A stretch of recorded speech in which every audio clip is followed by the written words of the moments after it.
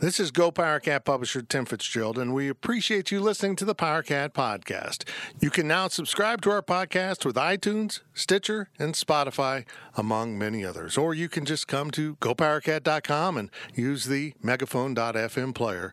And remember, K-State fans, you can get 30% off an annual subscription to GoPowerCat.com. Complete, independent, professional coverage of Kansas State sports with analysis and commentary you will find nowhere else. Now here's the PowerCat podcast. The following is a Spirit Street production.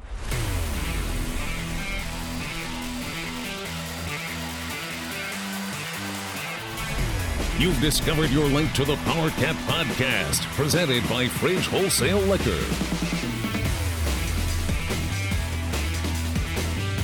It's the PowerCat podcast. And now, let's go to the Spirit Street Studios. Here's your host, Go PowerCat publisher, Tim Fitzgerald. Welcome to another edition of the PowerCat podcast. As we wind down July, football camp opens August 1st up at the Veneer Football Complex. Where did the summer go? It's been amazing how much information we've been able to supply to you here at GoPowerCat.com as summer has progressed. Lots going on, lots of information, and big happenings here at GoPowerCat. One of the things we will be adding this year is a post-game PowerCat podcast, and we've done a post-game one that was, a lot of post-production went up on Monday, and honestly, nobody listened to it. It was dated by then. People were already shifting their minds into the next game. With me not traveling with the team anymore because of health, and also because the other guys do a great job, and what do they need me for? Now I'm kind of at home base.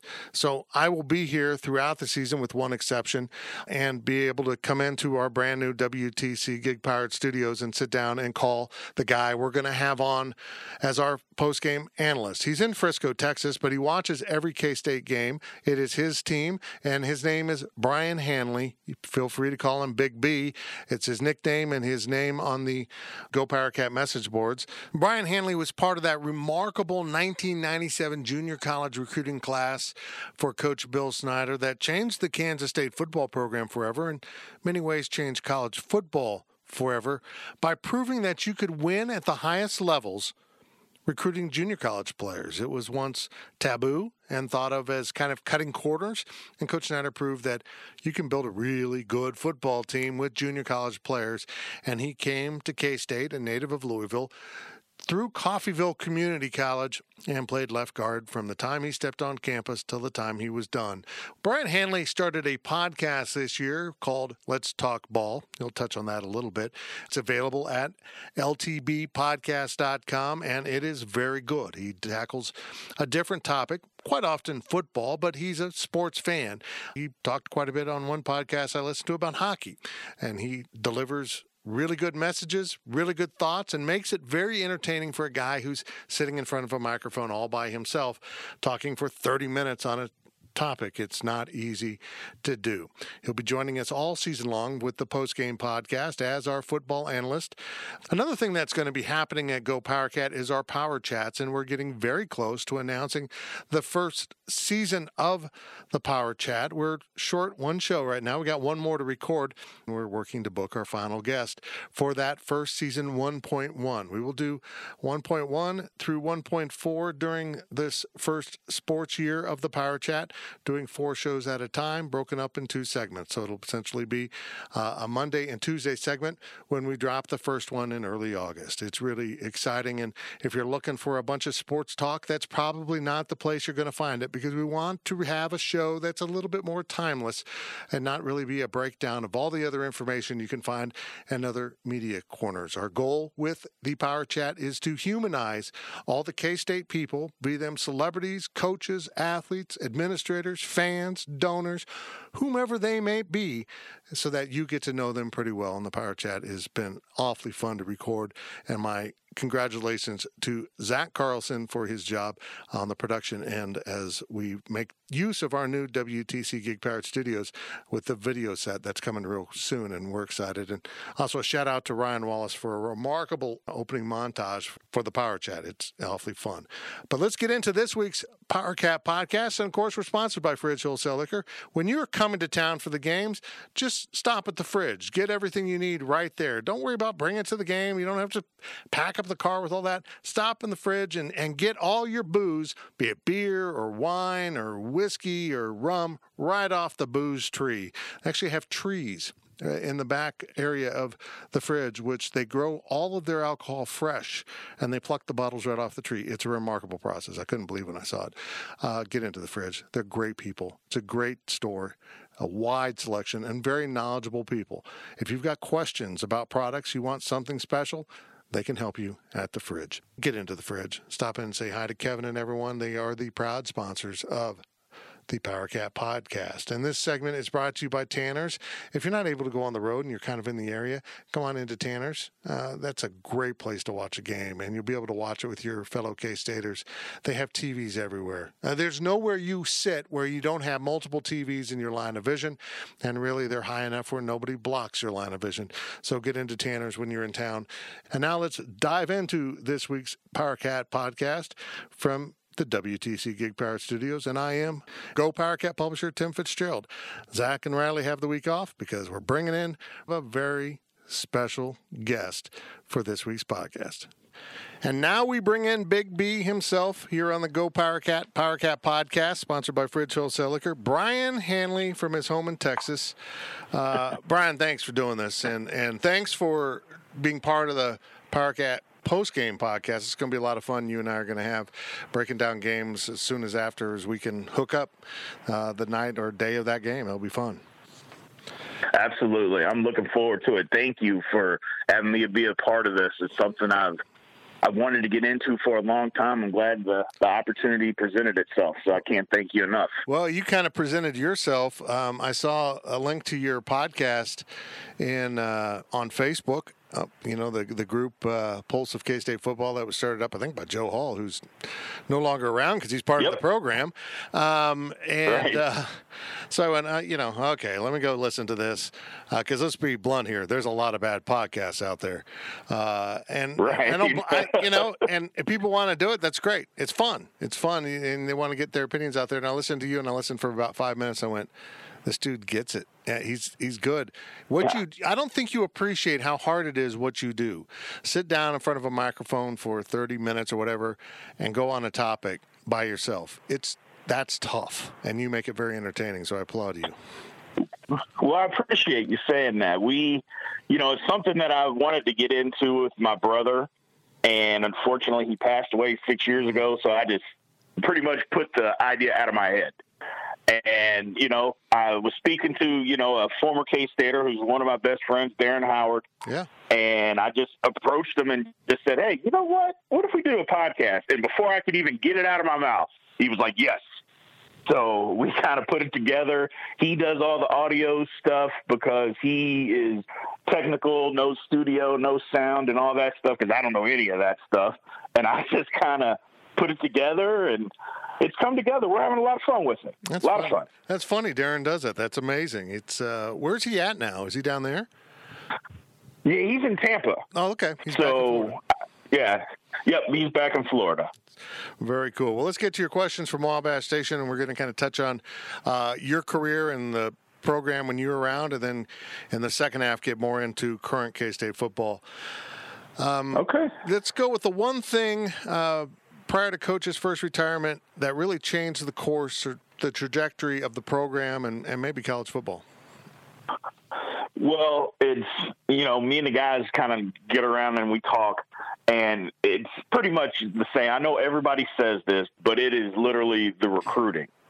And it's not that I don't blame Coach Snyder for this. I know people want to bash him for that, and I'm never going to be a Coach Snyder basher. I'm just not that guy.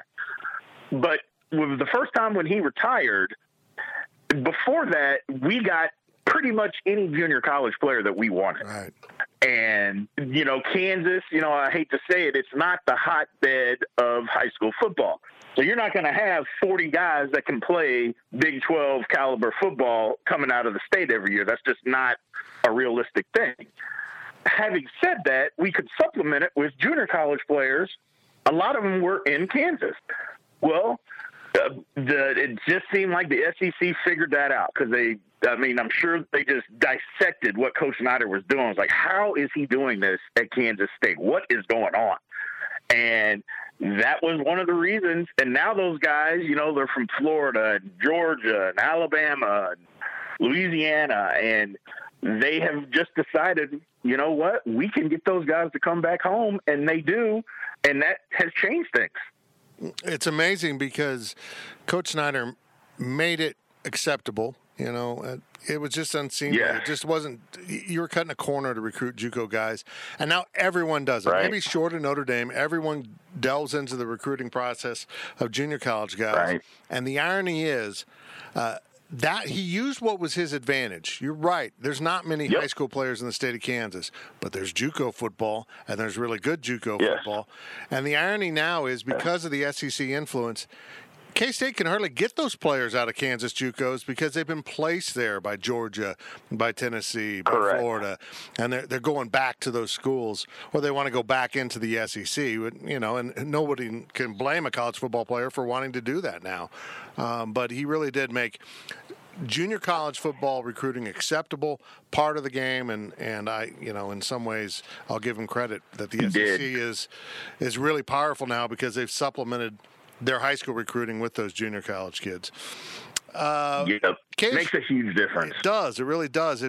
If you've got a glaring hole that you need to plug, you can go find a junior college guy that at the very least will make the position more competitive and probably give you experience and an older body. I mean, there's a big difference between a 17 and a 19 or 20-year-old. There just is. KSU Cat 80 wants to know what was the most memorable game you played at K-State that you were involved in. That's an easy one. 1998 Nebraska. Yeah. I mean, it doesn't get any easier than that. I mean, that was a great day. I mean, I just remember from start to finish, 21 years later, I can remember it. We were just, nobody slept the night before. I remember everybody was up. We were sat in our living room till 4:00 in the morning. We couldn't sleep. And it was just a great, it was a good football game. That's number one. Yeah. It was a really, really good football game. And to be able to beat them, and I'm a guy that, hey, I know that we hadn't beat them in 29 years. And Coach kind of tried to deflect that from us and kind of said, hey, you can't put the 29 years on you guys. You weren't a part of that. He goes, this is our year. This is a different year. This is a different football team, even from the year before. So we kind of fed off of that, and we thought we were better than they were. And I think in past teams before that, they didn't think, well, a lot of times they weren't better than Nebraska. But we thought we were better than they were. And even when we got down early and even late, we just thought, we're going to win because we're better than they are. And we did. It was great to have everybody run on the field, the celebration. And it was just a good time. Great game. And it wasn't a face mask, was it? It was clearly he tackled him by the shoulder. Despite, no. Yeah, exactly. Despite the altered photographs we now see today. Clearly, they exactly. Did you have face mask? Did you have an angle on that play, or were you back on the bench talking to your coaches?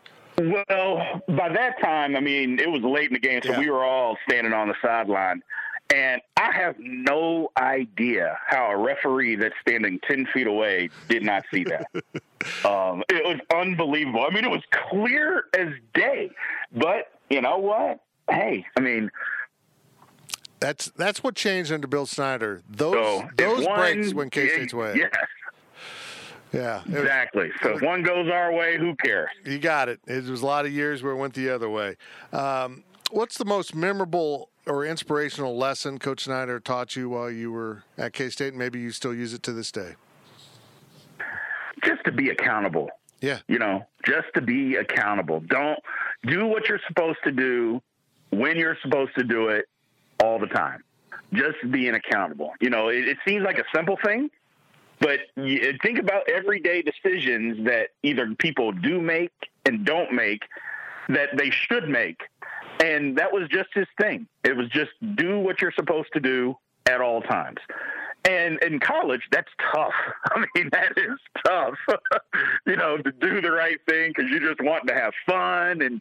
But as you get older and you look back, it's just a simple thing, and it can lead you the right direction down life. In life is just do the right thing, do it all the time, and usually good things usually work out for you. That was what he hammered home to us. Yeah, and that's what the great coaches do. It's a simple test of your players. Are you accountable?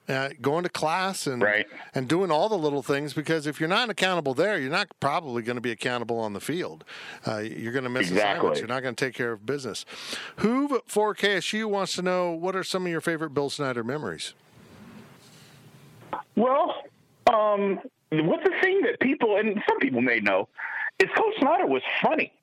Yeah, he had the driest sense of humor, and he would say stuff in team meetings. Now, nobody ever laughed in the meetings, but when it was over, we would just crack up at some of the things that he would say.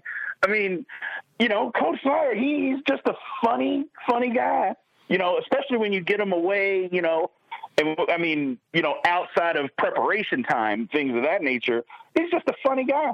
So that was the story that I take. Obviously, everything that he did for the university and all of that stuff kind of speaks for itself. But for me, it's that when outside of preparation, because you know how laser focused that he was, but when you got him away from that, he was just a funny human being, and that's my biggest memory. That's what I took, because I like being around people that are funny, and he was a funny man. Yeah, is a funny man. Yeah, when I deal with members of the media, particularly back in the day, what's it like to deal with Coach Snyder? Isn't he a jerk? And I'm like, no, he's actually really funny.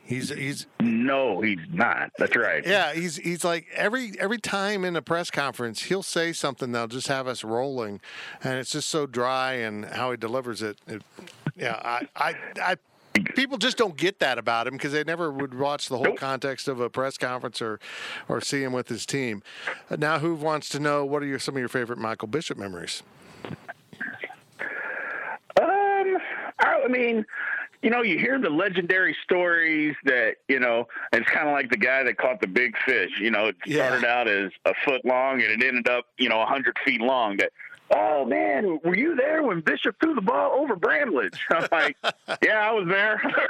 But, I mean, I was there when the first day when he came out there and he threw the ball 75 yards in the air on a line.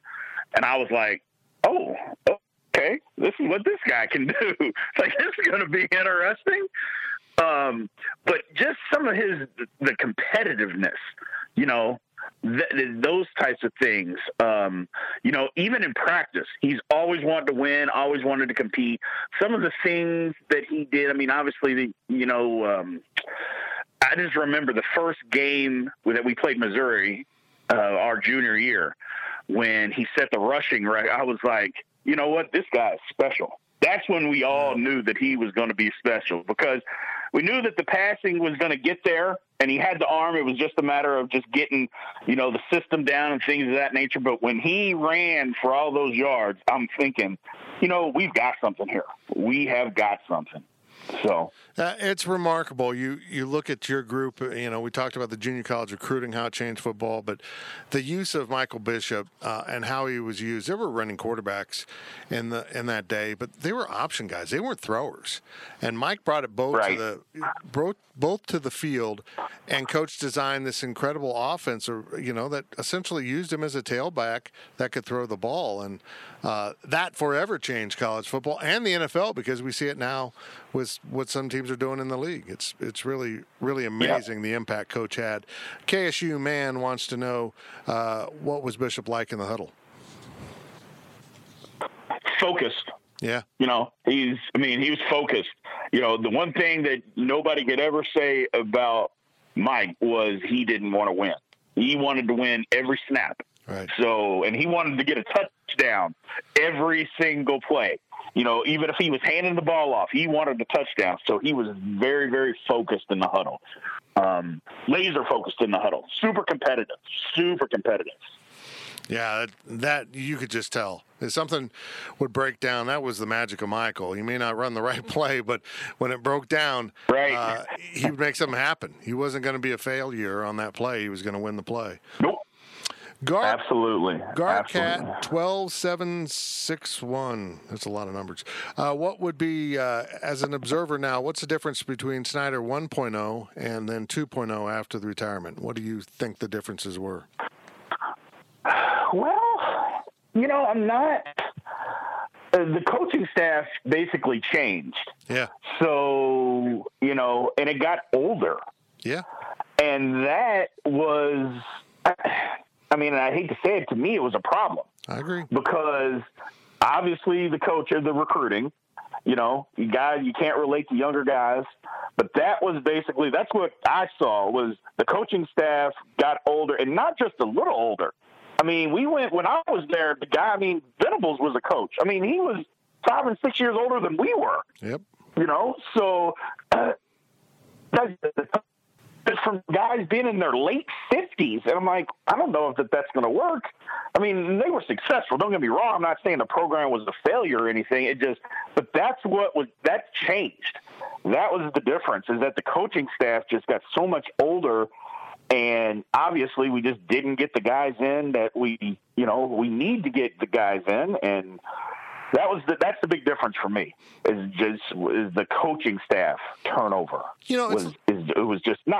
was totally different. It's like anything else in life. When you're young, you're ready to go attack recruiting and do it. But when you're in year 25 of your career, you've got to recruit, but the fire probably isn't in your belly like it was. You can't relate to the kids as much, and you get tired of the travel, and you just want to coach. And I think that's part of what happened. Yep. They just didn't recruit nearly with the same vigor as they did early on, because those early staffs of Bill Snyder were remarkable. They're scattered all over college football. Oh, man.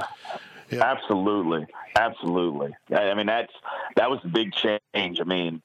And it was, I just remember being being there and then even telling stories about, because I wasn't there when Bob Stoops was there or when Levitt was there, but the guys, both of them.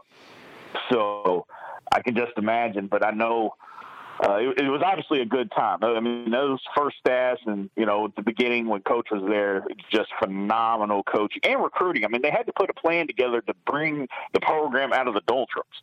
So we give Coach Snyder a ton of the credit, but the assistants have to get credit for that as well, because, man, they made it happen. It really was remarkable how they it's cliche, and someone asked about it later in the podcast. We'll get to it, but get a little bit better every day. And that wasn't just for you guys as players. That was for him and the program. Let's just keep moving this thing forward incrementally.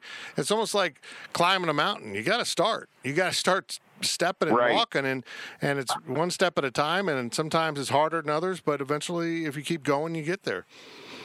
That was right. Absolutely. That was me being philosophical right there. K-Ned, who always asks great questions, gets back to the Nebraska game.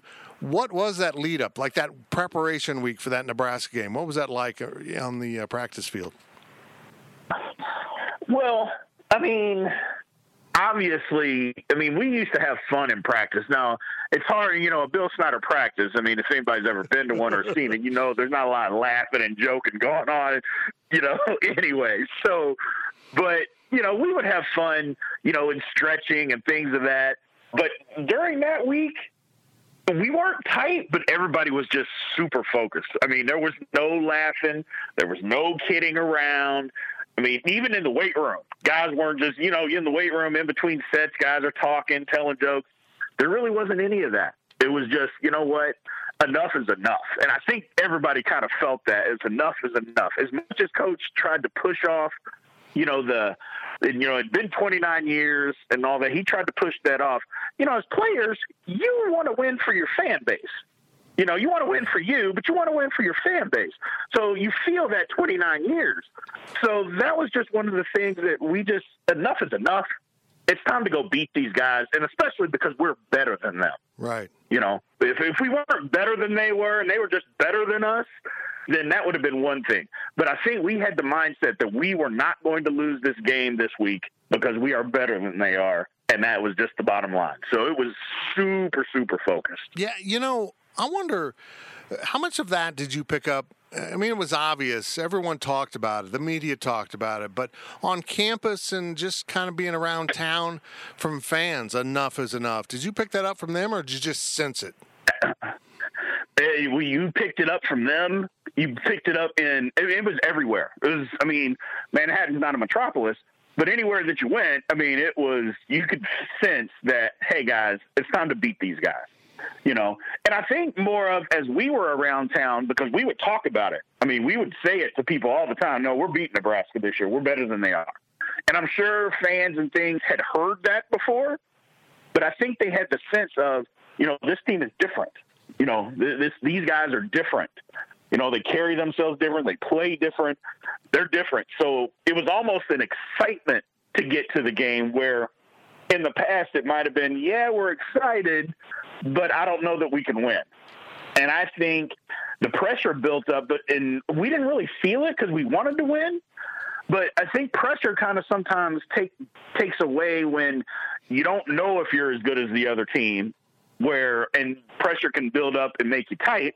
Where for us, it was no, we know we're better, and we're not going to be tight. We're just going to play, and we're going to go out there and win. And we felt it around town, but we felt it. It started in the locker room. It really started with Coach. I mean, he was never going to say, hey, you got to win or anything like that. But, you know, it started with him and his confidence. Yeah, you know, he's always the consummate one game at a time.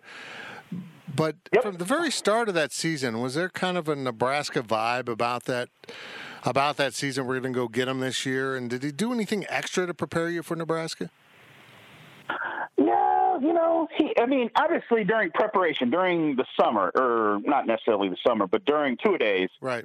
You know, you're going to work on things that you're going to see down the road because it's not a one-day preparation. And he would never tell us, but I remember, you know, when you go out and you're doing team and, you know, going against the scout team defense, there would be defenses and okay, this is a Nebraska look. This is a Nebraska look. So they would do that. So we were prepping for it during two-a-days. Now, during the season, not so much.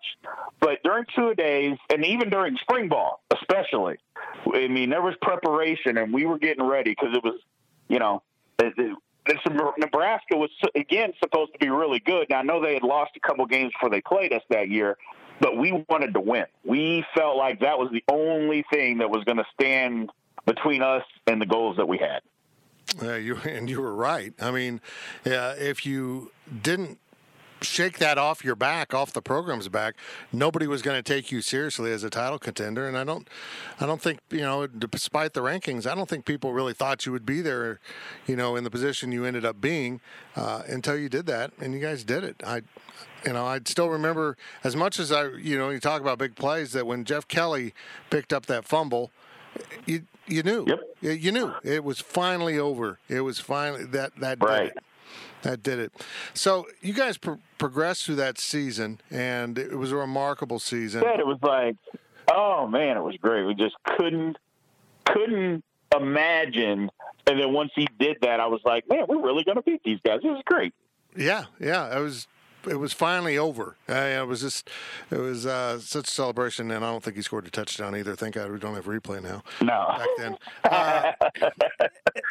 But I gotta ask it. You get to the Big 12 championship game, St. Louis, Texas A&M. You guys own that game until that fumble by Mike. I've never felt a game change that quickly in my life. While it wasn't domination on the scoreboard, it was domination. And then everything changed. It was one of the weirdest, most deflating experiences I've ever seen a team go through. What was it like to be on the field during that? It's kind of what you said. I mean, we controlled the football game. I mean, they weren't doing anything. We were getting what we wanted, and then you look up and we didn't have as many points as what I thought we should have had. And that's, anytime you're watching a football game and you kind of think, as you're playing it, you don't think that way. But as a fan, when you watch a football game, you think, oh, man, we're dominating the game, but we don't have enough points. We should be up by more. This is trouble. Playing in the game, now looking back on it, that's what I think. Playing in it, you didn't really feel that. And then everything just changed. I'm like, what is going on? And we couldn't get it turned around. Just couldn't get it turned around. And then we had the game, and unfortunately we had the fumble because that would have ended it. Yeah. That literally would have ended it if he could have just held on. And, as competitive as Mike was, he was devastated, but it was a tough afternoon. Oh, man. Yeah. And it carried over into the bowl game. We were done. We were done. Yeah, that's what the final question of the first half is from Ricky Tikitavi. There's a lot of things in sports, in college sports, that are the K-State rule that happened to K-State that then the next season they change it. One was back in the day, a tip-in on a basketball shot wasn't a shot. So there was the Darrell Winston tip-in that was waved off because it wasn't a shot. Yep. It was just a foul. And what happened to K-State with the Alamo Bowl? The Alamo Bowl then wasn't what the Alamo Bowl is now. The Alamo Bowl now is a fairly big-time bowl. It's, it's considered one of the top bowls in the Big 12 selection. Back then, it was the equivalent of whatever the Copper Bowl is now, the Cheez-It Bowl, the whatever, they change their name every year.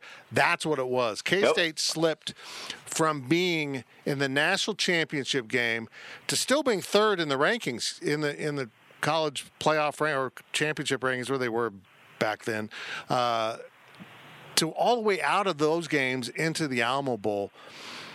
Did the team even want to go to a bowl at that point? Well, we had a meeting and all that good stuff, and I won't get into what was said, but guys, we didn't want to go. No. We didn't take it serious. We didn't want to go. And I remember before the Big 12 championship game, we were on the bus, and one of the assistants, were talking and said, if we lose this game, we're going to the Alamo Bowl, and we all started laughing. And he was being dead serious and had said, no, the other games have already been slotted. I go, so Texas A&M to the Alamo Bowl, or they're going to wherever, I think it was the Sugar Bowl or something. Right.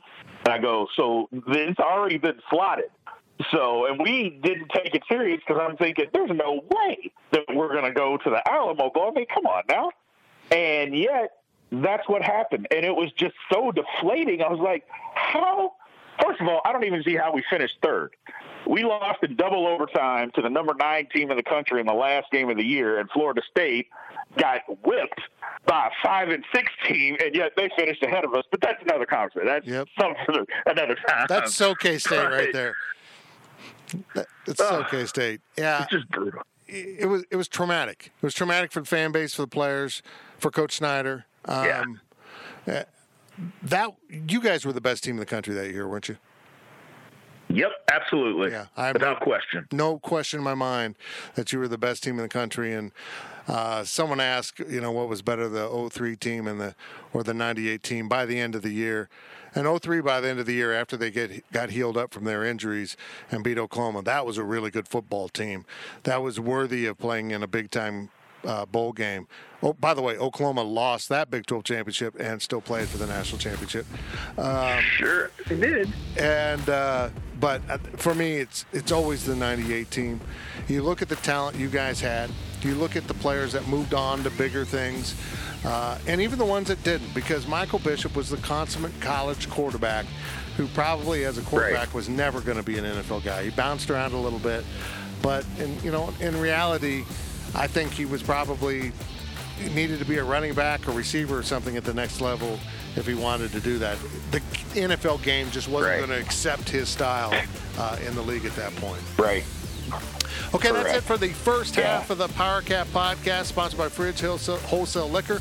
We'll be back on the other side of this break with more with Brian Hanley down in Frisco, Texas, as we power forward with this edition. The gang will return with more of the Power Cat Podcast.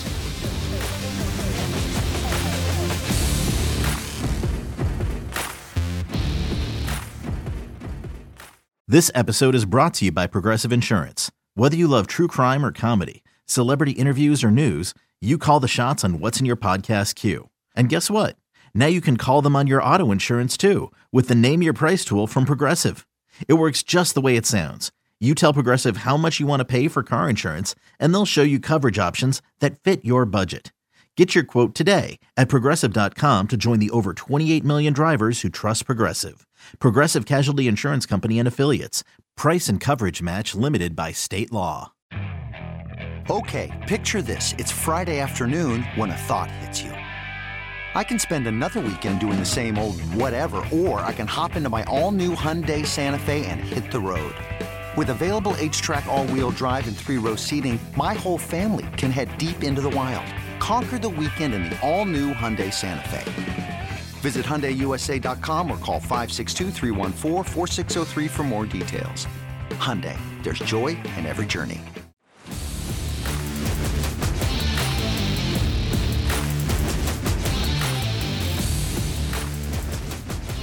Back to Fitz of the Power Cat Podcast, sponsored by Fridge Wholesale Liquor. Welcome back to the Power Cat Podcast. Tim Fitzgerald and Brian Hanley, our new football analyst here with GoPowerCat.com, as he comes in on post-game podcast with us all season long. I think we will be appearing throughout the year except for one game in which I'm going to sacrifice and go to Las Vegas to cover basketball. I'm a giver, Brian.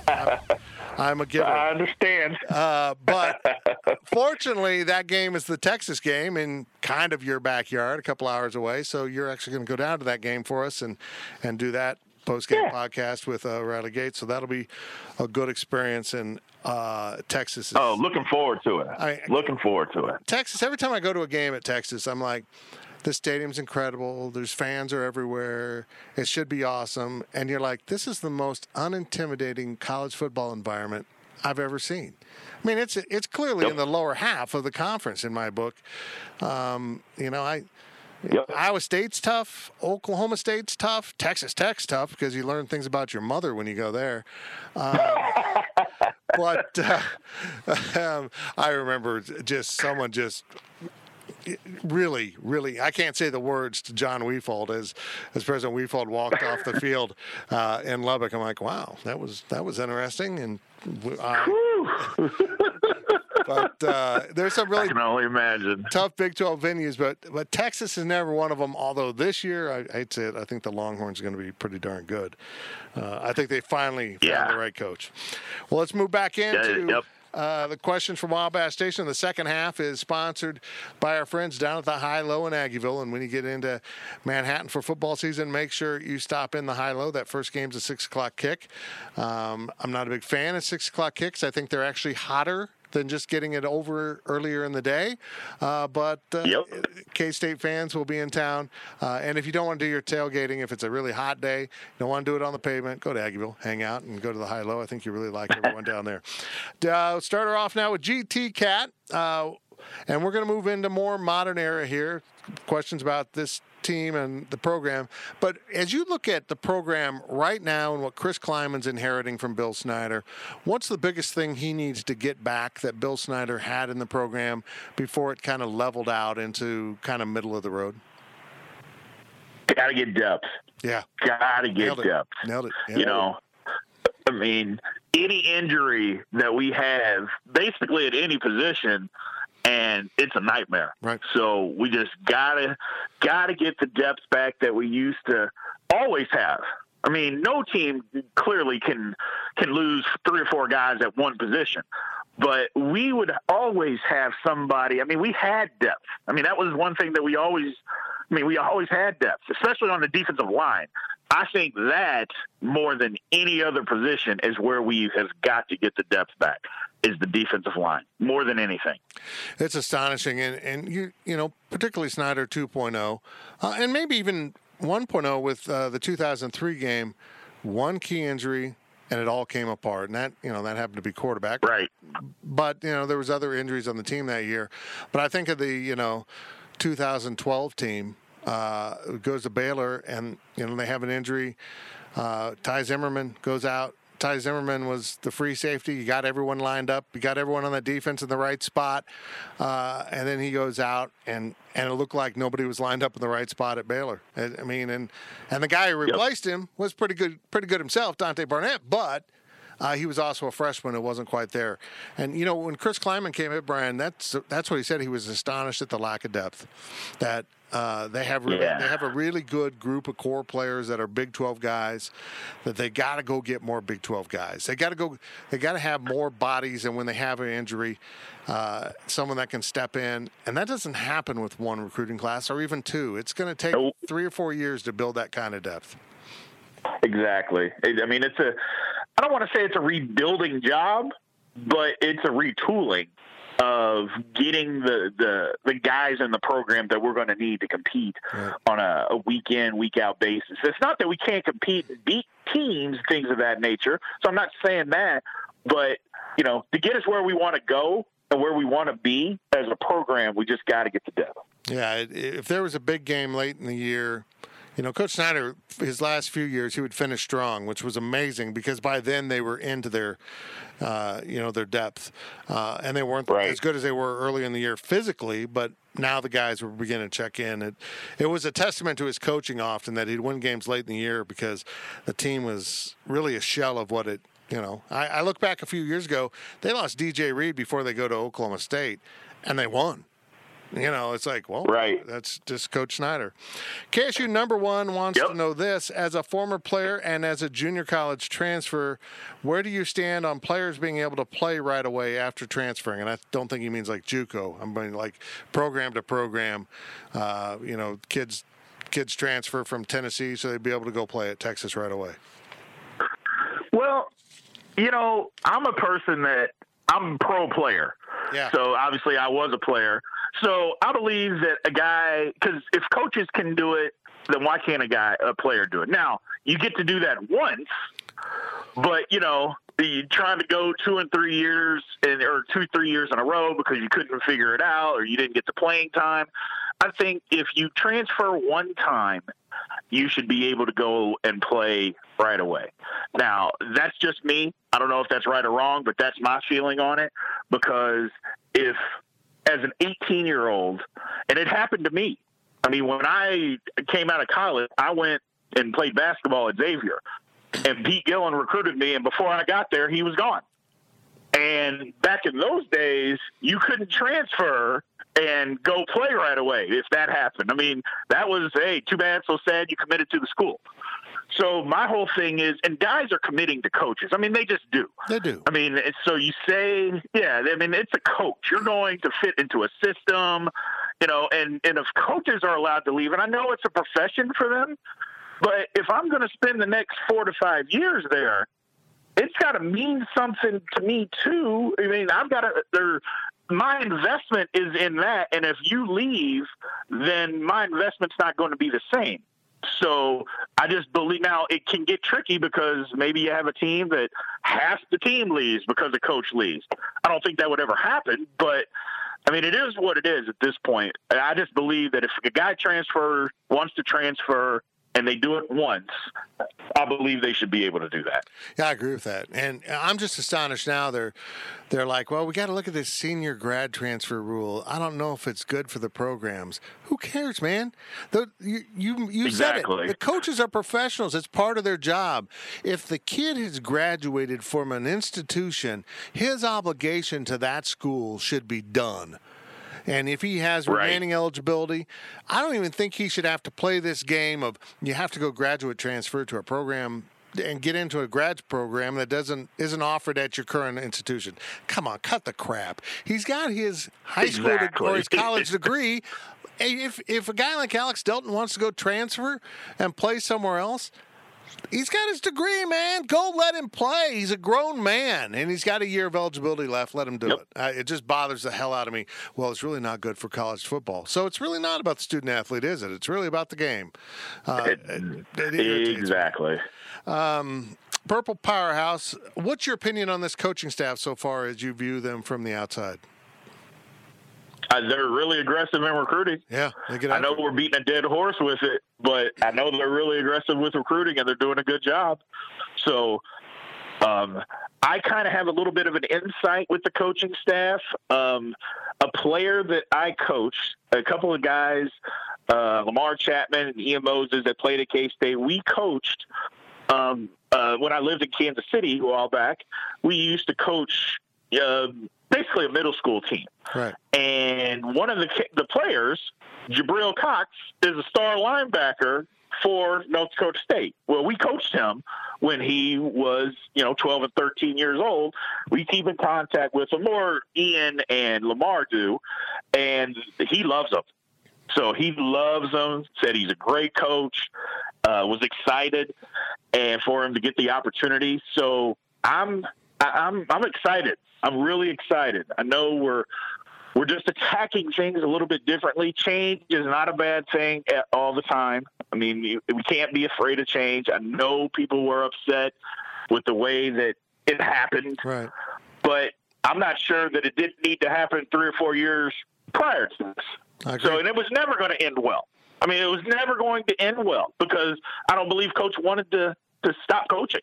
So I think guys just need to give them a chance and be excited for the program. I know the program, the fan base is a little disenfranchised right now, but we got to just stay the course. Do we want the program to be successful? Clearly we all do.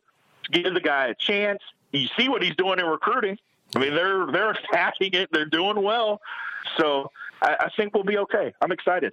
A lot of staffs come in and have a flurry of recruiting and do a good job. I think David Beatty did it at Kansas, and all those kids from Louisiana, and everyone's like, oh, it's going to be awesome, and then one or something signed.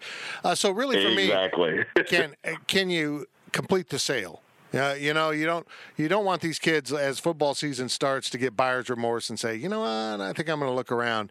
But when you're hovering around 20 commitments going into football season, that is so radically different than Bill Snyder's approach, which really worked early on. Just as junior college recruiting, in your case, you could wait till December to recruit junior college guys because nobody was really seriously looking at them except for programs that they'd probably settle on or they might get a break and go to someplace. But Michael, think about Michael Bishop sitting out there in December uncommitted. Because everyone thinks he's a safety and not a quarterback. Bill Snyder could do that. Well, eventually that changed. JUCO, the clock got moved up, and coach still tried to recruit late, and it didn't work. And then it happened with high schools. Now kids want to commit in their junior year. The whole process is sped up. I understand what Coach Snyder's saying. I don't want to recruit someone off of what they are as a 16-year-old boy. I would prefer to recruit them as an 18-year-old man, as a senior, and see how they play, but that's just not how it works. You became a master of projecting. I see this kid. I know what he's going to be in 2-3 years in our program. He may not look the part now, but he will. And I think this staff, Chris Kleiman and Connor Riley, who recruited Kansas City for North Dakota State and has continued to do it for K-State, I think they're really gifted at that, just like Snyder was. I can see what you're going to be, not what you are. Exactly. Powercat Ryan wants to know what excites you the most about the 2019 season. I think the unknown for me. Yeah, I agree. And the unknown. I mean, we had gotten so predictable in play calling and predictable in everything. I just think the unknown. And I'm not. Again, it's not to bash Coach Snyder. I just think that doing things a different way every now and then is a good thing. And other teams, it's one thing to see what North Dakota State did and all that kind of stuff and scout, but, I just think the unknown for us as fans is going to be a good thing. Seeing some different plays, seeing some different aspects or different approach to the game, I think that's going to be good for us. That's what I'm really excited about, because I know we're going to play a lot of young guys. We're going to have to. So that's going to be the key to building the program in the future. It may not equate to 10 wins this year, but 2 or 3 years down the road, it might. Whether it's life or football or anything else, there's not a big difference between being in a groove or being in a rut. They're the same thing. You just got to recognize the difference. And K-State kind of went from being in the groove and really things were going great to just being predictable and in a rut that, things got to be shaken up. And I don't think Coach was prepared to do it, unfortunately. K-Ned, Right. bring him back in here. While only Bill Snyder could win at K-State, given the situation back in 1989 when he arrived, do you buy this narrative we hear from outside that only Bill Snyder can win at K-State, even with today's situation, players, facilities, tradition, etc.? Absolutely not. I don't believe that. That's trash. I believe Coach Snyder was the only man for the job then. Yep. But I don't believe that he's the only job for the guy now. Now, the thing that people are freaking out about is because they hired somebody before. I go, but you have to take a look at that situation. I mean, that was a bad hire. I mean, he had no business taking that job. He didn't know what he was doing, clearly. And at least that's my opinion. Right. But it doesn't have to be that way for everybody. I mean, I think that this is a proven head coach, where before we didn't get a proven head coach. We have a proven head coach, knows what he's doing, has a plan, and is going to stick to the plan. And as long as we as fans do that, I think it'll be okay. But the notion that because I hear it a lot is, well, remember what it was like back then. I go, but we're not that program that we were in 1989. We're not that. So you can't look at it as we're going to go back there. We're not that program.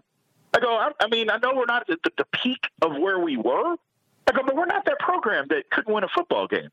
I go, so when Coach Snyder leaves, he left it better clearly than what it started. So we're going to be okay. We just got to give it time to get back to where we need to be, but we're going to be fine. We're going to be fine. When he retired in 2005 and they hired Ron Prince in 2006, their first stop was Jim Leavitt. And they offered the job to Jim, who, had South Florida going. He was in a pretty good situation. He had some family things that kept him there. And I stop and wonder sometimes, where would Jim Leavitt and Kansas State football be if he had made the move? Because I think he's a great coach. I think he would have been successful.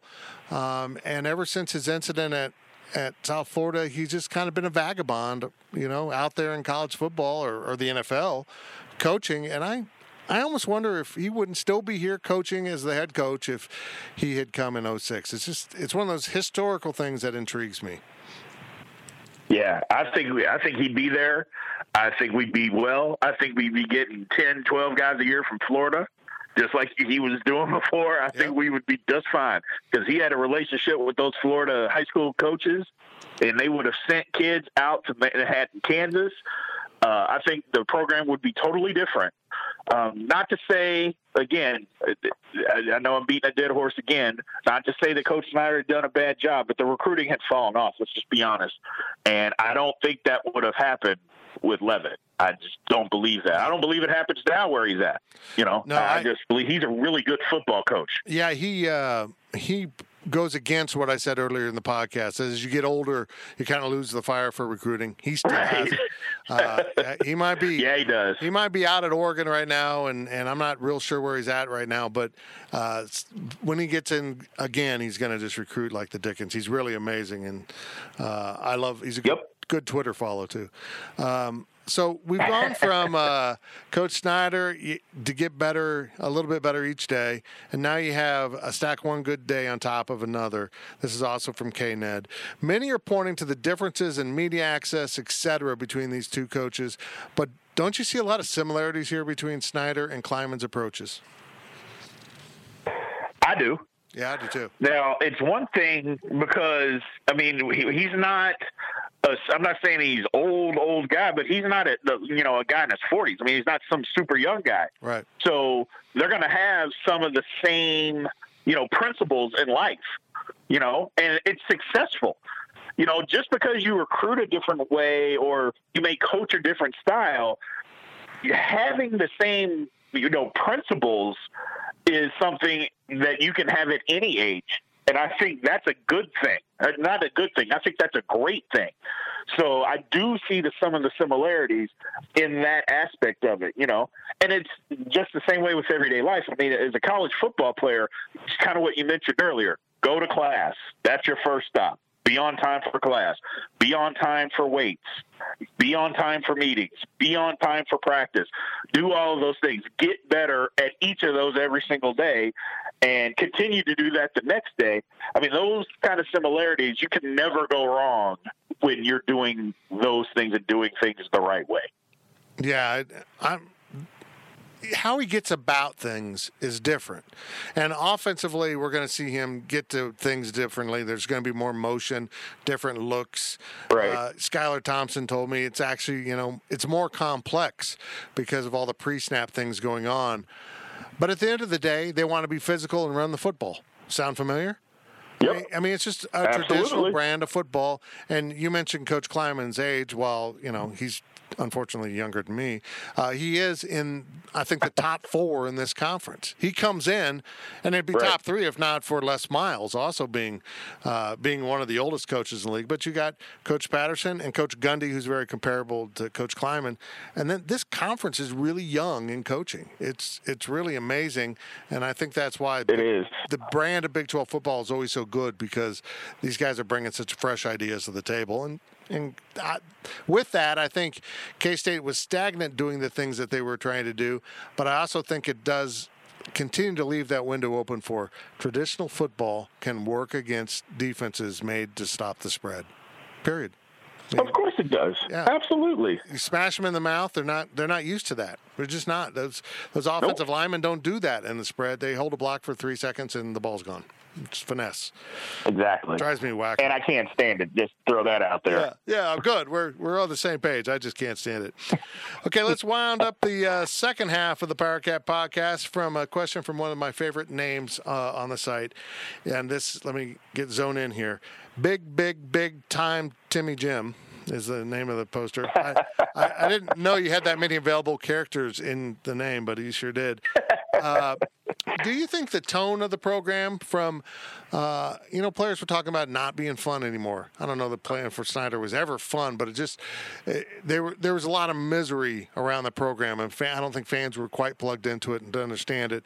To now, this kind of joy they have for being out there and the energy that the new coaches have brought. Do you think that's worth a win or two, just that alone?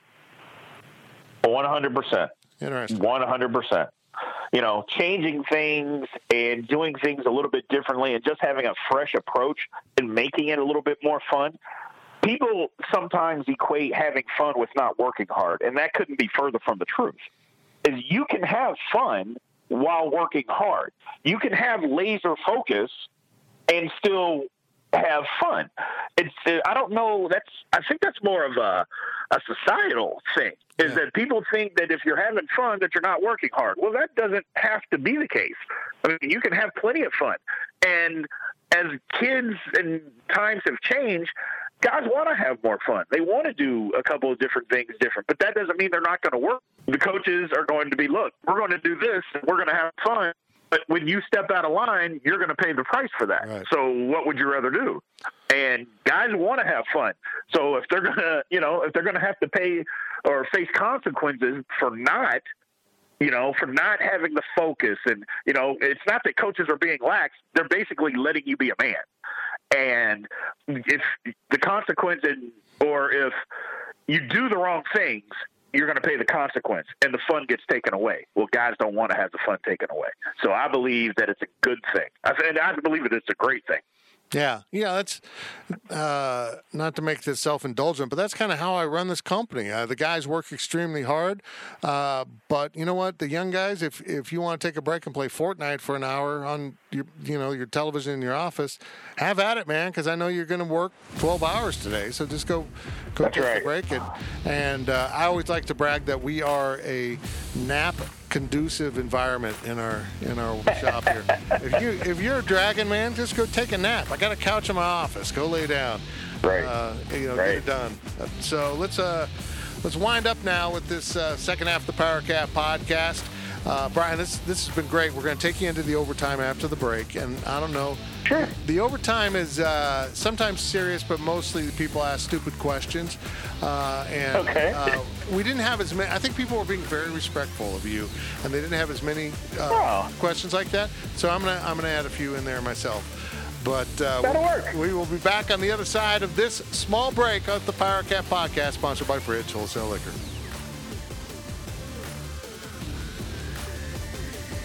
The gang will return with more of the PowerCat podcast.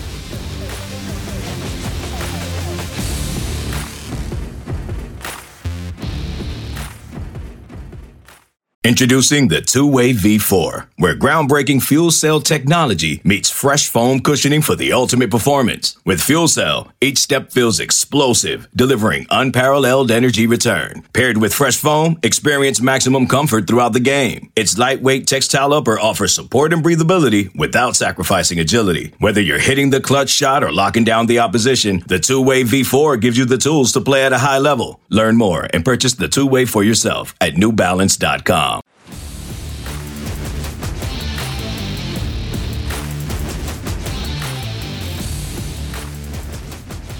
Back to Fitz of the Power Cat Podcast, sponsored by Fridge Wholesale Liquor. Welcome back to the Power Cat Podcast, sponsored by Fridge Wholesale Liquor. Tim Fitzgerald, Go Power Cat publisher, along with Brian Hanley, our new football analyst for Postgame Podcast.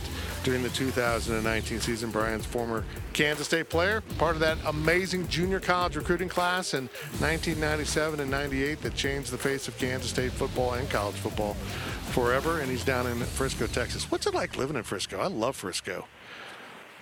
Oh, I love it.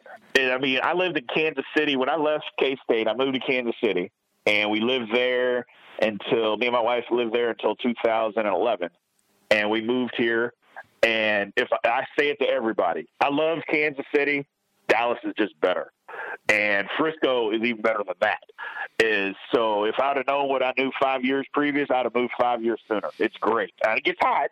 Yeah. Don't get me wrong. It doesn't get cold. But you know what? In July, it doesn't get cold. I mean, that was the one thing. I remember on our first New Year's, it was 68 degrees, and I was out back grilling. I'm like, you know what? I can get used to this.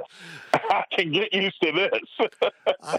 I can't remember. I looked up the stat. We had a couple years where we had the Big 12 Media Days there in Frisco at the training facility at the Ford Center, whatever it is. And I looked up the population of Frisco, Texas in 1989 when Bill Snyder was hired, and I can't remember what it was, but it was like 1,000. I mean, there was no one there. It was a dusty little, north central Texas town that eventually got connected to Dallas and blew up into just a beautiful place. It's wonderful because everything's new in Frisco, but everything is new. It's well planned out though. It's well thought. Oh yeah. And I sense that soon there might be an airport up closer to you. That's the big thing about Dallas, is I think they need a secondary airport somewhere that is less. Well, and that's the thing, because everything's south and then it's west, big DFW, but they're going to have to do something because there's just too many people moving up north in that direction for there not to be another airport. Because Love Field it's a long, long way for people to go. And DFW is just so crowded all the time. They need something else. Yeah, I like Love Field because when you get there, you're in the middle of Dallas and you're ready to go, but you're pretty much flying southwest, right. So that's always nice too. Well, let's get into your questions from Wabash Station here in the overtime. Sports sponsored by Fridge Wholesale Liquor. When you come into town for football, you know where you got to go. Just go in there, say, "Give me booze." And they will give you booze. Well, you got to pay for it, but they will provide you with refreshments of And if you've got questions about craft beers, wines, vodkas, anything, it's not just a bunch of people there to go to the cash register. They've got experts that will help you out. Let's get into the overtime now, and the first question is, EMA09 want to know: have you binge watched Last Chance U yet? And you just told me before that you were getting ready to start season 4, but you have watched season 3 with Jason Brown. The dude is a trip. Yes. Oh my God, he's absolutely crazy. I mean, and when I say that, people kind of say that as cliche. I believe that he's got I don't know what his issue is. I read that he got arrested for some fraud or something like that. He posed as a lawyer.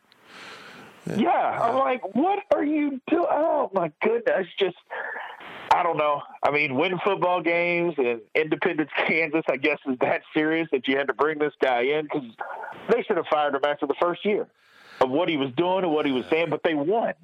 And that literally is the definition of the price of winning. Right. That was literally the definition of the price of winning. You know what? This guy is horrible for the town, horrible for everything involved. But because we won football games, we will keep him on. And now look what happens. So there's always a consequence. Yeah. Was it interesting, you watched season 3 to see Independence, playing Coffeyville. All the games are your old stomping grounds. It had to be kind of surreal. Yeah, it was actually. And they played at Coffeyville. And the thing is that they taped it. It was literally the week after I went down there for a Hall of Fame ceremony, and it was the week after they played Independence. And I was watching. I was like, "Wow, that's crazy!" I was literally there the week before.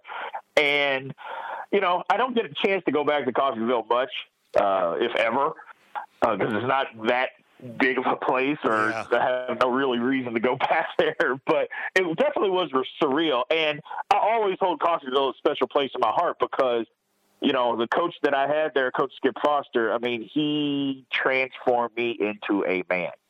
So I will always have the utmost respect for everything about that town because it was my first time really being away from home.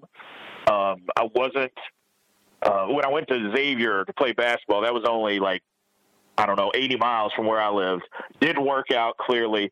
And I went to Coffeyville, and it was like, look, this is my second chance. Everybody doesn't get second chances. This is mine. I got to make it. And I'm out here by myself. I had no family to drive home to. I had no friends that were there. And the whole town and the school, helped me grow up. So it was great. And I love it. Love everything about it. So, I'm really intrigued by that because you see these kids, and particularly now that the Jayhawk Conference has lifted their limitation on the number of out-of-state players. It's a free-for-all. Right. But there's a lot of kids being transplanted from far away and really bad situations into small-town Kansas. That has to be just a culture shock and a half for anyone that goes through that. What was it like when you rolled into Coffeyville and you went, okay, here I am? Yeah. Well, I didn't even go visit. My mom and my aunt and cousin, they drove down to go look at Coffeyville before I even went. They drove down in the summer to check everything out, and I hadn't even visited. I didn't do anything, and I was just going. And so when I got there, I mean, I'm from Louisville. Louisville's not the biggest city in America, but it's decent size. We got 1 million people. And I get there, and I'm like, wow. Man, this is nothing. I mean, now it's totally different now. I mean, they actually have a Pizza Hut where they didn't even have a Pizza Hut before. Dude, and they have a Subway. Yeah. They didn't have a Subway. I'm like, okay, this is interesting. Literally, where am I going to eat? There was a McDonald's and a Kentucky Fried Chicken, and that was it. So, and it was nothing. And so it was a culture shock for me, but I personally had a personal goal of, look, I'm here. And I think that's what's different about, there was only so many of us out-of-state guys. Now, we bonded with the Kansas guys and all that, and we all became friends. But we all kind of bonded together, the out-of-state guys, as, hey, we're here for 18 months. Right. And then we're getting out. And that was the whole thing. And as you talk to other junior college guys that were around in other schools, it was the same way. It's like, look, we're going to be here for 18 months and we're getting out. But if you go back and you talk to each one of them, Jeff Kelly, Darnell McDonald, Gerald Niesman, who's my roommate, you talk to those guys, and every single one of them said they wouldn't do anything different. And I'm the same way. I would go to junior college. I would do it the exact same way. It was great. Yeah, that's, and as much as we ridiculed Jason Brown, he puts a ton of kids in. He goes, gets kids. It turns out they had high GPAs, whether that's actual education or just, giving them grades. I don't know, but they had high GPAs. They moved on to Division I programs. Right. And you know what? Most of the kids say good things about him, even the ones it looks like he had bad relationships with. I just find him intriguing, and I wonder if the producers didn't do him a disservice for entertainment purposes and never show the soft side of him that, we talked about loving his players, but you don't really see that at all in this series. No. And you're right, and that could very well be it because, they're going to put out there what they think is going to sell. So you could be very right because I haven't really heard just what you said. I've never heard any players that left from there, and went on to play. Those guys didn't talk bad about him at all. Yeah. I'm just intrigued by his background of being a white guy from Compton. That's just That is such a unique background. That is just, I mean, culturally, that just amazes me. You know, it's just like, wow, no wonder he's just a strange dude. I think he's a very, very strange dude, and I can't imagine how he stuck out as a sore thumb in a small town. Oh, my goodness. One of the greatest names ever on the website, but I kind of cringe every time I read it. This question is from Infected Testicle. Yes. Last Chance U makes junior college football look like a prison sentence that must be served before moving on to the good life. That wasn't your experience, was it? Absolutely not. I don't know. I mean, some of the dorms, I mean, you see some of the places where they're staying and things of that nature. Coffeyville wasn't that way. Yeah. So I know other places might have been. I mean, where the Coffeyville now has a brand new dorm and things. But when I was there, it was quads. And they were older, but they weren't junky. The buildings that we went to for classes and things of that nature, it wasn't junk. It was nice. So my experience was totally different. And I see some of it on TV, and I'm like, wow, they got to stay in a place like that? Yeah. I go, but Coffeyville was absolutely, it was 150% different than what you see on Last Chance U, not to mention the town. They never really show any of the interaction from the town, but I guess they do a little bit with Independence. Coffeyville is a Coffeyville Red Raven football town. I mean, even more than the high school. It is a Coffeyville town. I mean, they love that junior college. So, I mean, my experience was great. The whole town loved Coffeyville football. That's interesting. I think when I think of Coffeyville, I think of that. I think of a town that junior college is ingrained into the culture of the town. And while they don't have it, they don't have football at Cloud County up in Concordia, it's kind of the same way. It's really intertwined into the very culture of the community. Yep. Let's be honest, it's not Independence. It's like that thing that we have in town, and it's nice, nice that we're good. But what did we pay to get that way? Let's see, we got another one from Infected Testicle. What did make you pick K-State? Oh, it was pretty simple. I went to college first, failed, and I went, and when it was time to go to junior college, my dream, I mean, I'm from Louisville, and I'm pretty open about this. I've been a I'm from Jeffersonville, Indiana, which is right across the river from Louisville, Kentucky. So I lived closer to the University of Louisville than my aunt did, and she lived in Louisville. So I was a diehard Louisville fan. I still am. But I decided at that time, I've had success in Kansas, and my whole thing was about being successful. It wasn't about being close to home. I had done that already, and I knew that it was time for me to be successful. And Kansas State was way better than Louisville.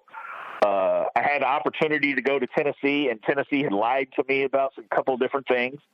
And I decided Kansas State was going to be the place for me. I had a ton of success. My grades were way, way better.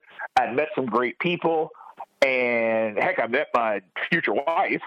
And so I decided, you know what, I'm going to go to Kansas State because, number one, they didn't lie. They told me, we have a left guard position and we want you to come in and play. And from day one, that's what I did. and so it just made that decision so much easier because I'd had the success. My grades were better, and I thought, you know what, it's all about success for me. I don't need to go back home and be closer to the things that I wasn't successful with.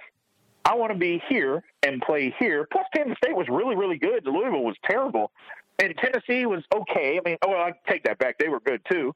But I wanted to be part of something that was new and not what everybody knew. I'm just that way. I like to be part of different things. And where I'm from, nobody had really heard of Kansas State before. Heck, I hadn't heard of them until I went to Coffeyville. I'd heard of them, but I didn't really know anything about it. And then when I went up there, I was like, man, this place is great. So that made my decision easy, is that they were very truthful. I'd had success. So it wasn't a long, drawn-out process for me. It was like I went up there, loved it, met a couple people. I'm like, this is where I'm going. That's cool. That's really cool. But then a couple years after you left, K-State had the home and home with Louisville. How tough was that on you? Yes. It was, and I went to the game in Manhattan, and it was difficult, but I went, and I supported, because, and everybody always asks me, well, who are you going to root for? I'm like, I'm going to root. And I go, and if I'm in Kansas State Stadium, I'm going to root for Kansas State. So, because I love Kansas State. I just love Kansas State. I love everything about it. Regardless of what I've loved my whole life, you're not going to be able to take away the love that I have for Kansas State. It's just not. That's just part of me. It's always going to be a part of me. But it was tough, but it was fun. I went with I have a guy that I played with, Milford Stevenson, a former K-State guy, and we had some fun with it. He had a lot of fun with me. Louisville was real close to being in the Big 12 when they added West Virginia. They should have added Louisville and Cincinnati at the same time. They didn't do it. I think the conference would be in really good shape if they had done that. That'd have been weird for you, wouldn't it? If Louisville joined the Big 12. It would have, but it was my dream for that to happen. Yeah. I wanted it to happen. It would have made things just so much better. It literally would have been my dream. It would have been weird, and I probably would have went to every game that was in Manhattan, and it would have been weird. But you know what? Again, if I went to Kansas State, to say the least, that's where I went, and if I'm in their stadium, I'm going to root for them. So be it. My friend Wagcat is about your age, and he asked a question. You remember seeing you at the Rec? You're 3 Bills, and you're playing hoops, and you could still play hoops. Comment on that. Comment on the basketball thing, because that was one of the anomalies about you. You were a big dude, but you had great feet and athleticism, which makes you a great offensive lineman, but you could hoop, man. You were good.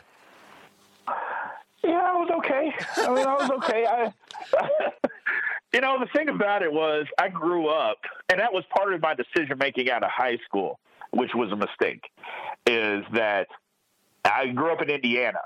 And in that whole area, Indiana, Louisville, it's a corridor of about 2 hours from the University of Indiana to Louisville to the University of Kentucky, which is gigantic basketball country. Right.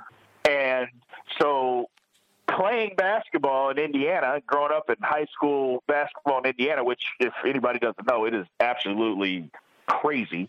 It's basically the opposite of Texas football, or the same as Texas high school football. It's just basketball. It's literally the same. And so that's what I thought that I should do out of high school, even though pretty much all my friends were saying, Brian, you got to go play football. And I just thought, I'm going to play basketball. I'm going to do it, which turned out to be a mistake. But not really that big of a mistake, because who knows? I'm not a person that looks back and think, oh, well, I should have done this. I should have done that. Because, if I'd have done that, who knows if I would even be alive. Something could have happened. I could have get hit by a bus or whatever. So, but, yeah, I love playing basketball. I was pretty good. I'll give you that. I'll admit that. I was decent. I was decent. What was the strength of your game? Well, when I was younger, and I tell everybody this to say, I was always a tall kid growing up. But my elementary school coach believed that the tallest kids should be the guys that dribbled the basketball.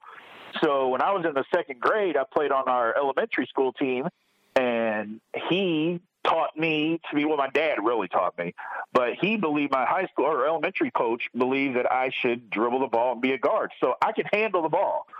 So I could always handle the ball and drive, and I got into high school, I played pretty much all over the place, but the strength for me was just kind of, I played in the post, but I went to college, only 6'2", so I could shoot, I could drive, I kind of did a little thing, but a little bit of everything, but mostly it was, the strength of my game was just getting to the basket. Yeah, it's funny, that's contrary to what most youth coaches do. If you're the big kid, they put your back to the basket and put you in the post. That's good. That coach was smart.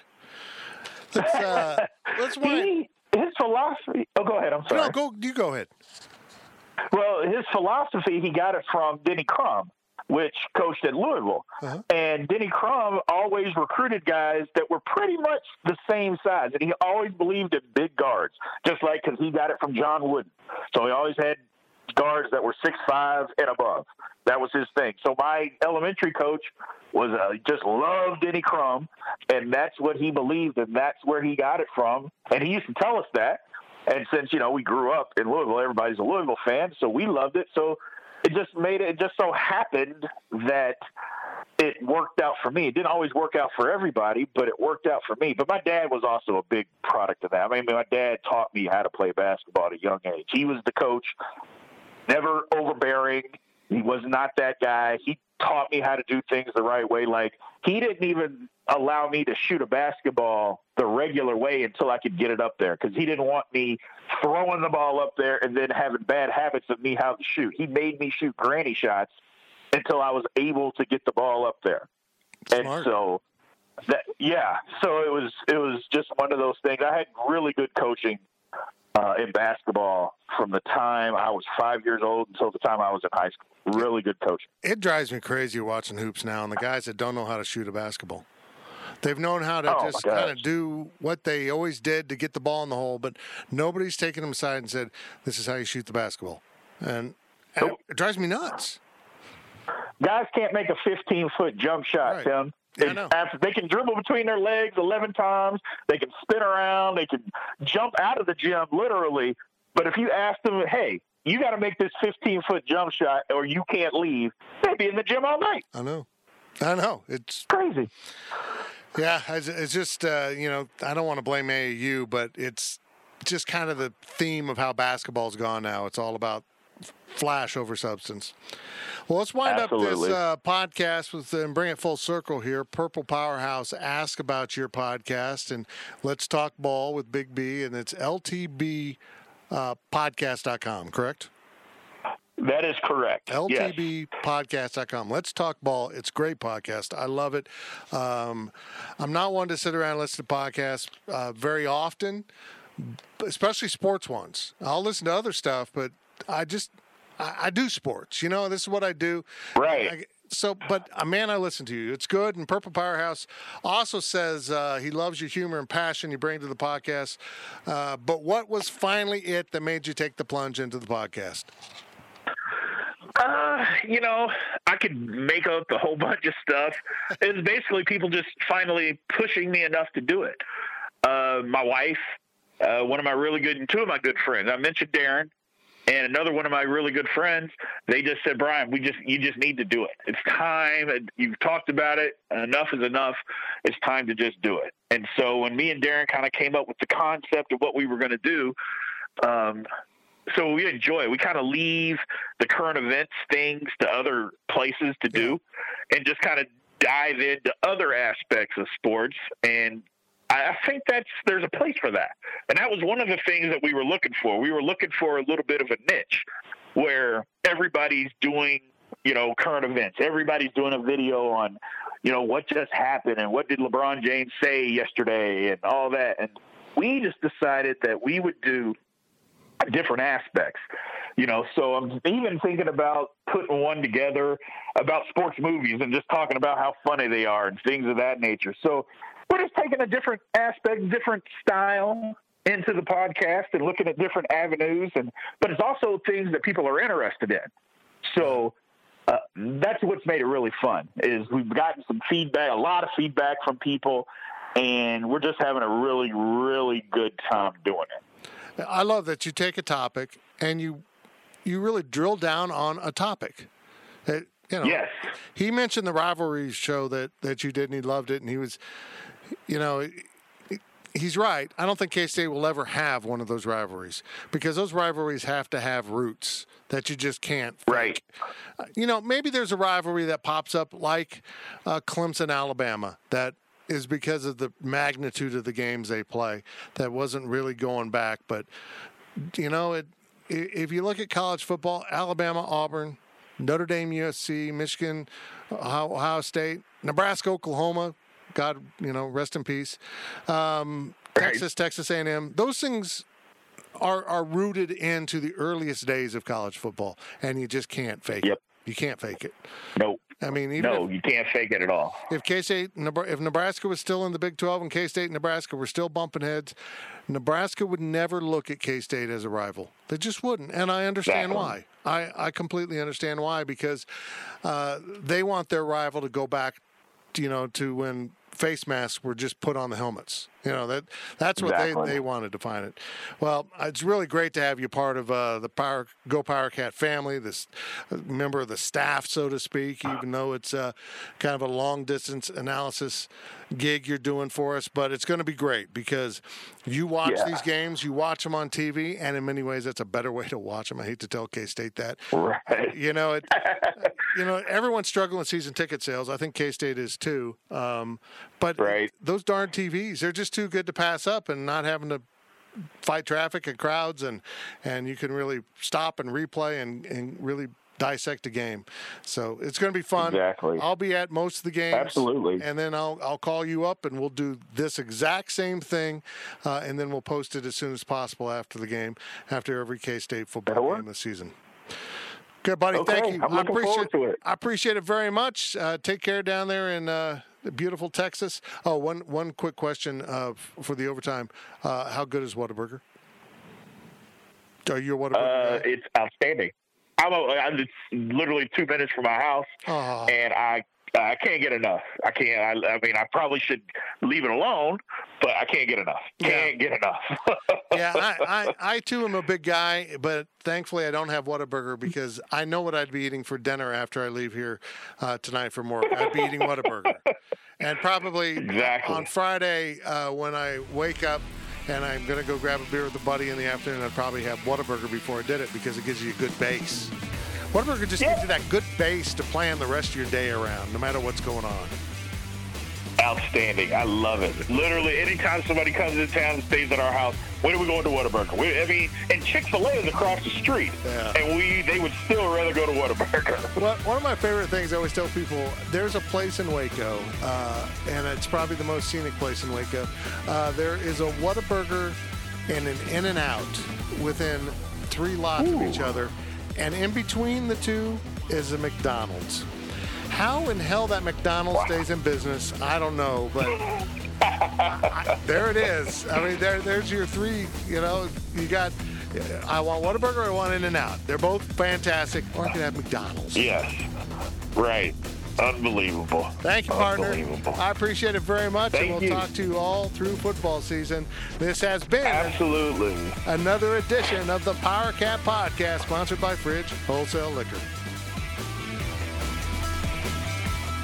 PowerCat Podcast. All rights reserved. GoPowerCat.com and Spirit Street Publishing.